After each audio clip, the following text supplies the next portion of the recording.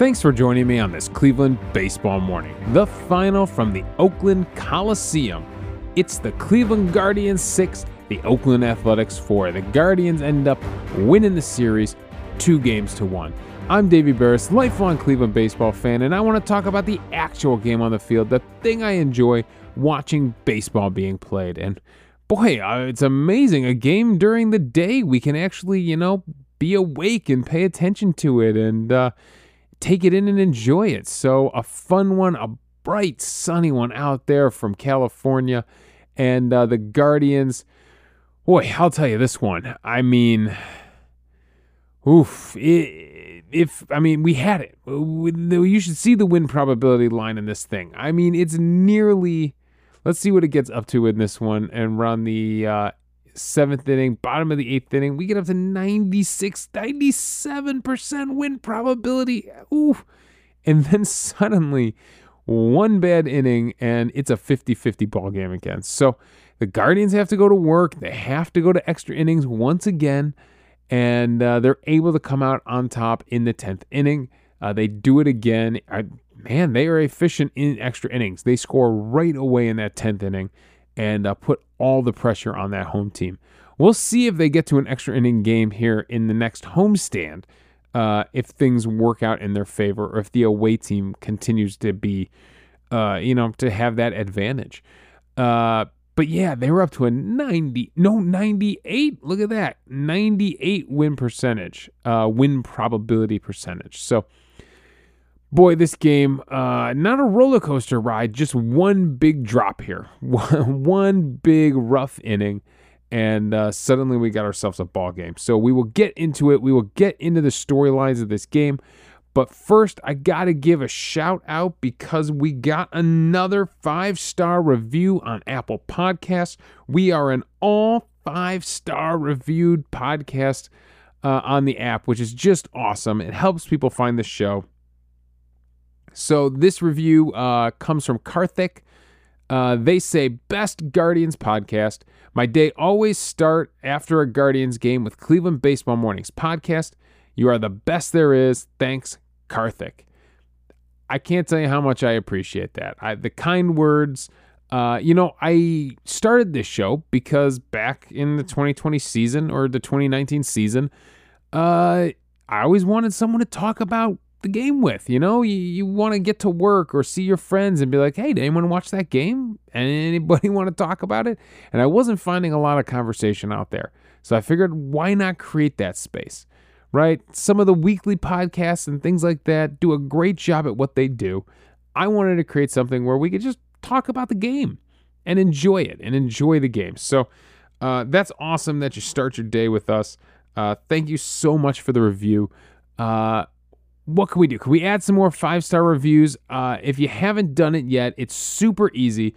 Just jump on Apple Podcasts real quick, click that 5-star button, leave a quick review like Karthik did, and help the show grow. Help people find it. Help it grow up the charts.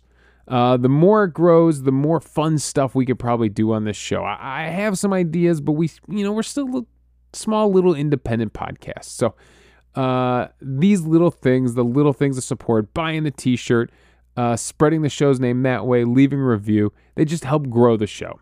That's the stage we're at right now. I just want to build the morning people up and have some fun talking baseball. So thank you again, and let's get into the storylines of this game. And the big storyline in this game, not the win probability line, that's not the storyline. That's just always a fun thing to look at, especially when you think you have a game in hand.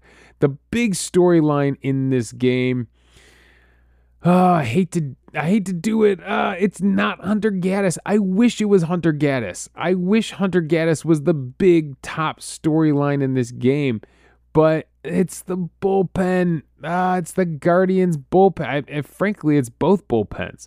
Their bullpen doesn't fare too well either, but Sandlin comes in after Gaddis gives you 6 strong innings, and we're going to talk a lot about Gaddis because that's the feel-good storyline of the game. But the real storyline of the game is this is a game that we had in hand. We had put up enough runs to beat the Oakland Athletics. We were out hitting them. We out hit them like crazy. 9 hits to 4. I mean, we were doing everything right. And then Sandlin comes in and gets through that 7th inning. We get into the 8th inning. He gives up a solo home run, makes it a 4-1 game. All right, we can survive. Tim Herron comes in, the young man who we were all raving about a few days ago. Well, he's finally faced some adversity here at the major league level. He had his first hiccup. He understands now. He's going to learn the mentality you have to have as a major league reliever, which hopefully one of these guys sits him down and says, the day's over. It never happened. You go out next time and you pitch again. You pitch the way you pitch. He didn't have it in this one. Didn't have it. He walks the first 2 guys he faces, and then gives up a 3-run home run to tie the game. The Oakland Athletics tie the game up. It's a brutal, brutal shot on a battle with a veteran, Jesus Aguilar, who, frankly, man, did he sit the rookie down and teach him a lesson.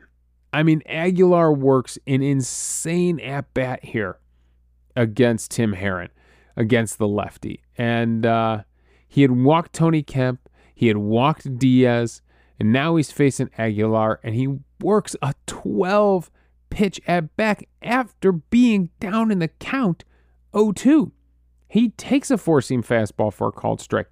He takes a slider middle of the plate for a called strike. 2 pitches, middle of the plate, called strikes, lays off a curveball, frankly, that's right at the bottom of the strike zone. I mean, that's a close one there. And then starts fouling off pitches. Fouls off 1, 2, 3, 4, 5 in a row. Fastball, slider, fastball, slider. He's fouling everything off. Lays off another curveball away, making it a 2-2 count. Fouls off another 4-seam fastball. Fouls off another slider.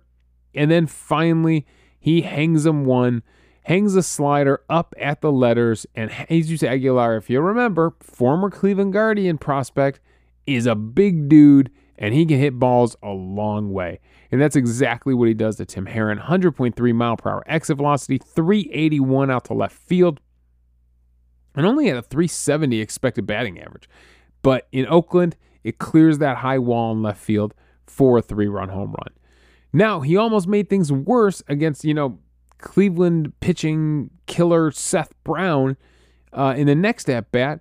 He, what was the count here? A 2-2 count. He hangs him another slider, the lefty. And Seth Brown almost hits this one out to the opposite field.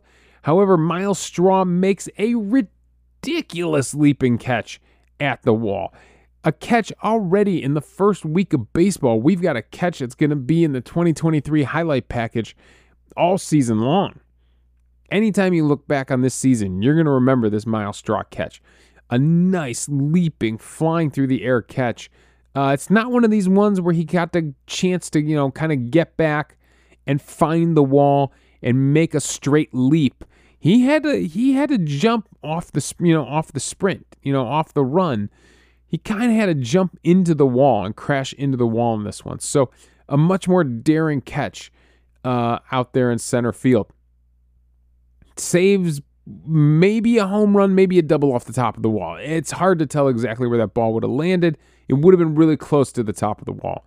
But saves extra bases for sure. Maybe the go-ahead home run here in the 8th inning. And he gets Tim Herron, thankfully, out of the inning. Preserves the tie.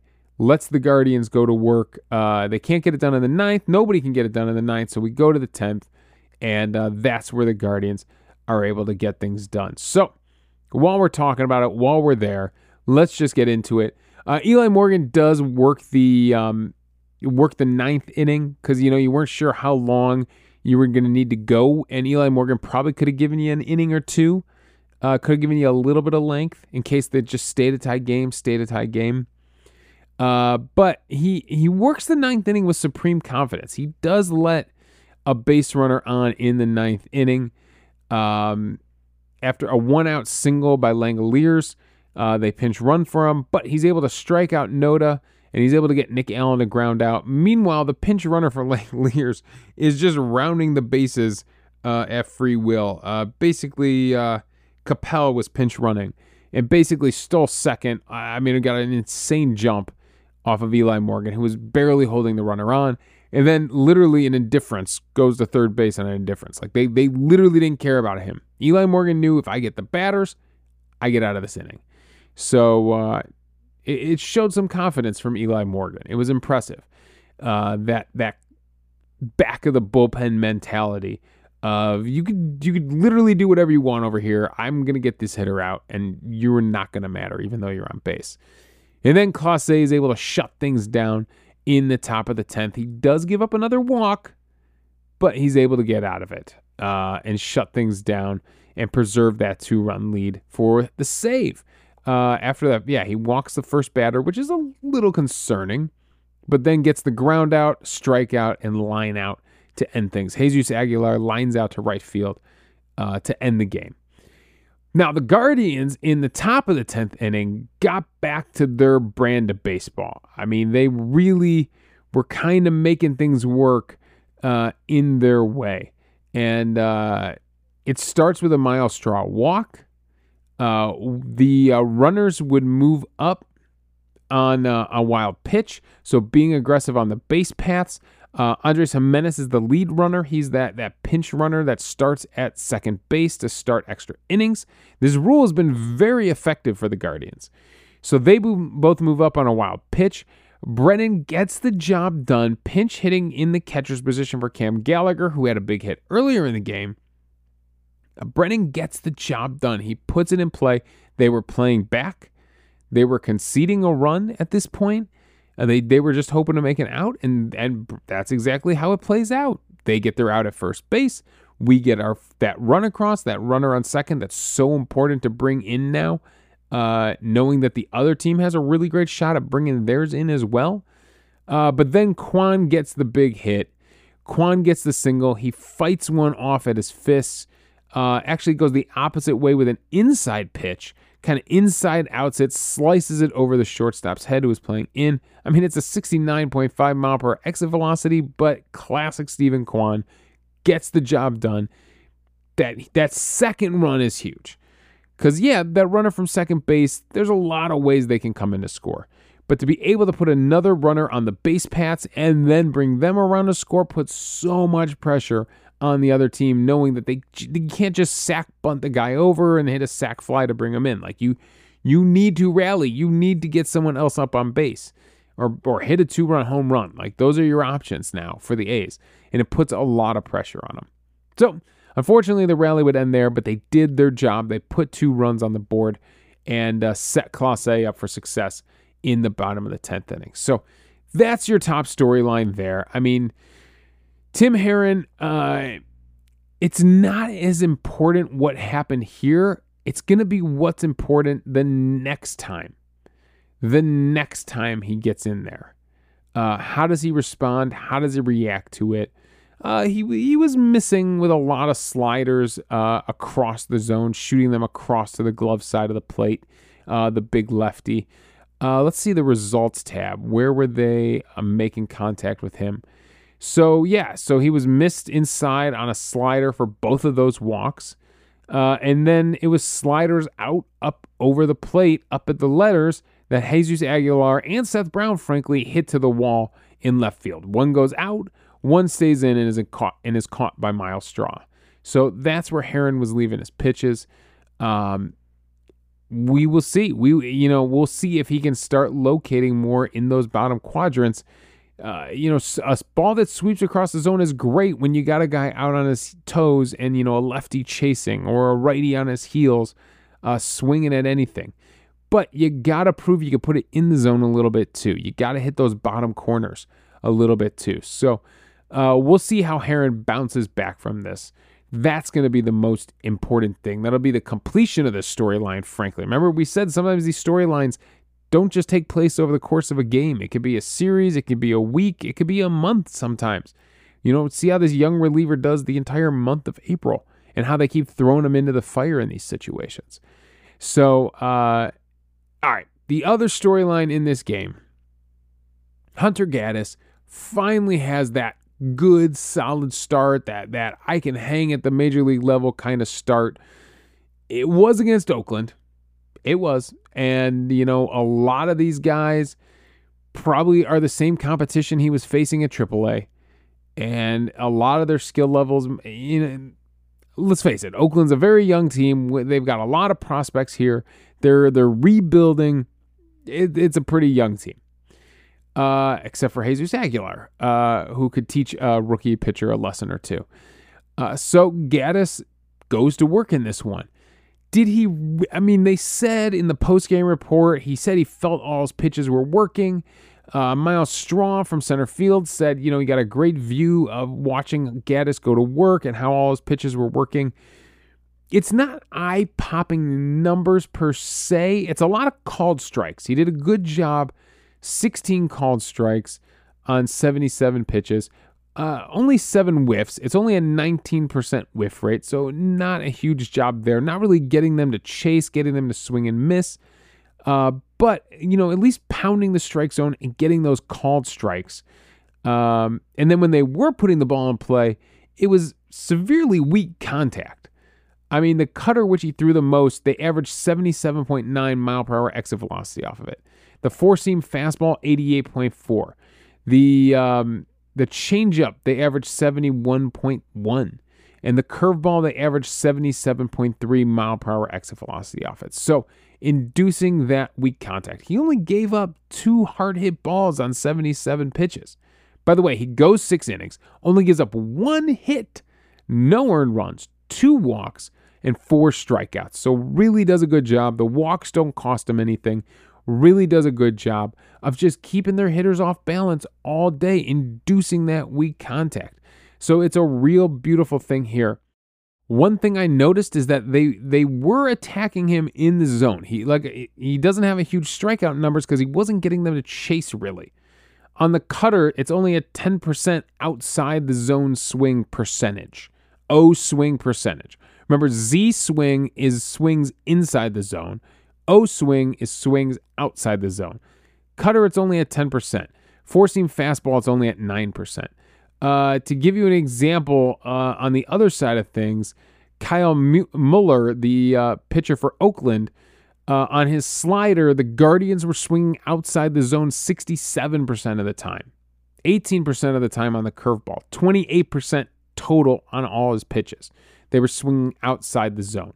For Hunter Gaddis, it's only a 6% on all his pitches where the A's chasing outside the zone. So they were laying off stuff outside the zone because I also didn't throw that many outside the zone. He really, really pounded inside. 2 of the strikeouts were via called strikes on changeups, so that really doesn't, affect those swing numbers. But he really was pounding, and he was throwing to all 4 quadrants.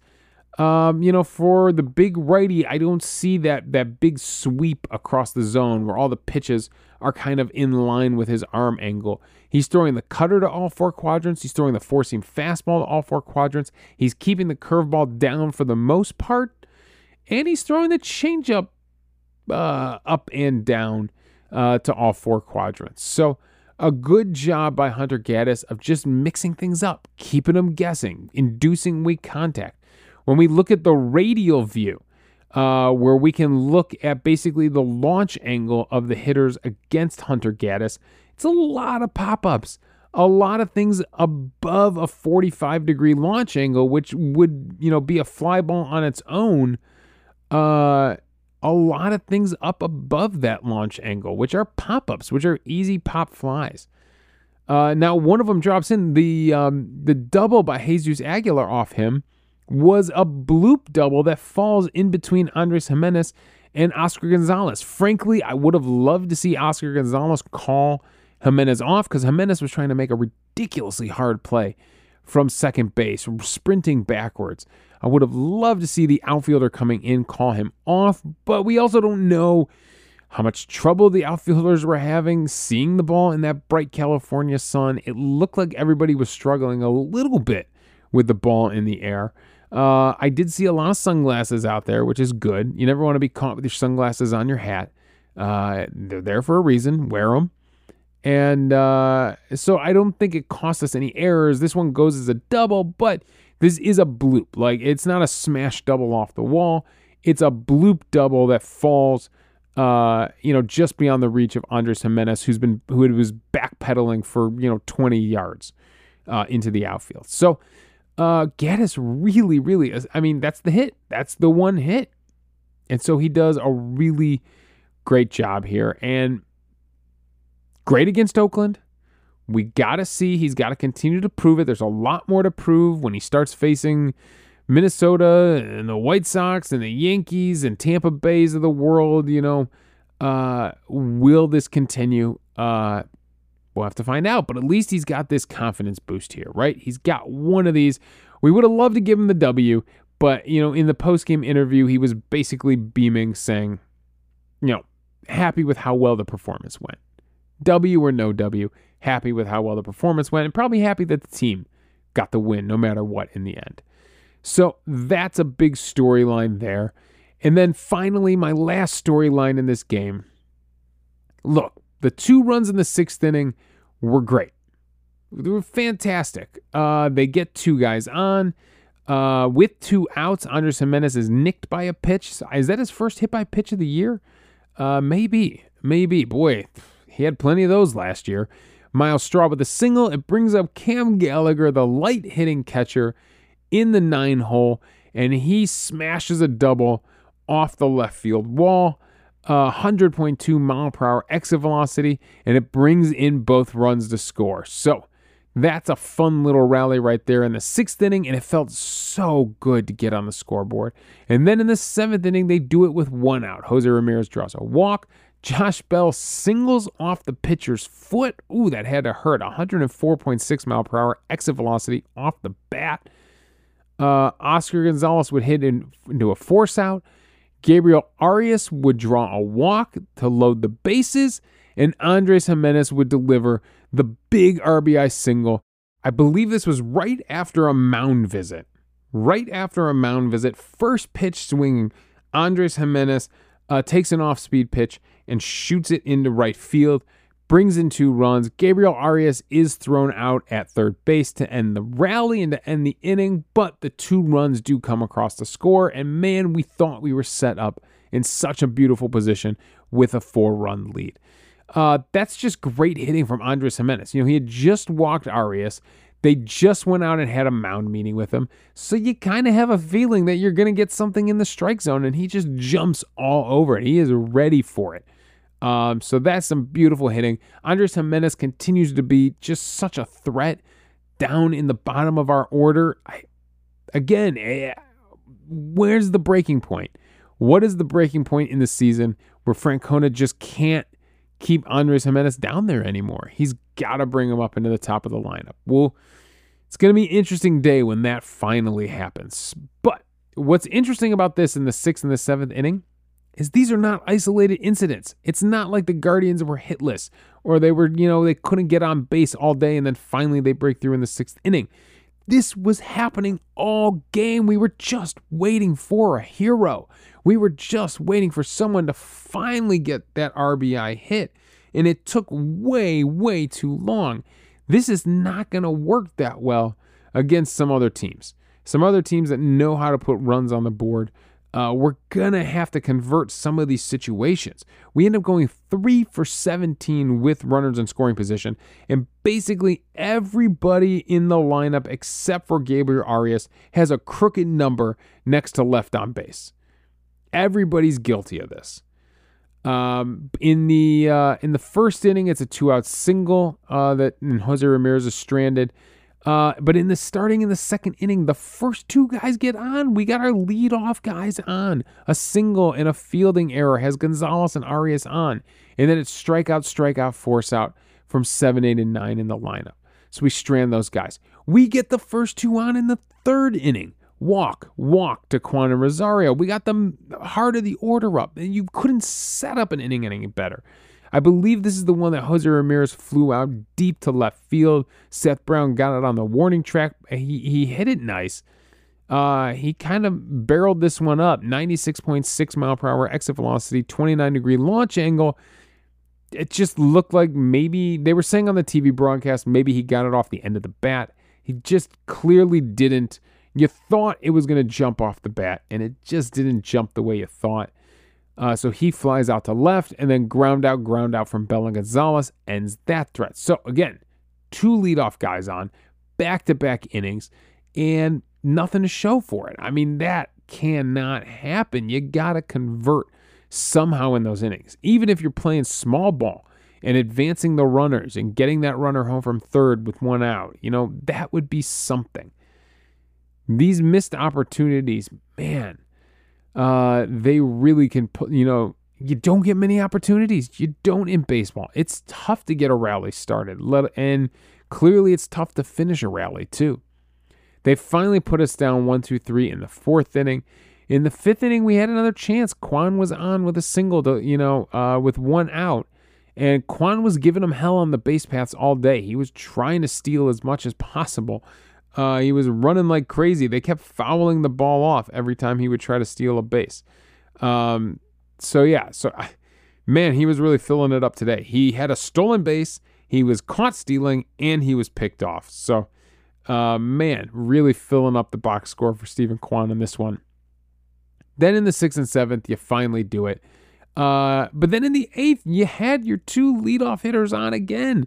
A single from Miles Straw, a walk from Cam Gallagher, and you're set up at the top of the order, and they can't bring any of those runs around to score. So, a lot of opportunities for the Guardians offense, and it turns out Cam Gallagher was the hero we needed, who finally broke things open in the 6th, and then some beautiful hitting from Andres Jimenez in the 7th inning. They're jumping all over that first pitch and shooting it out into right field. So that's all my thoughts on this one.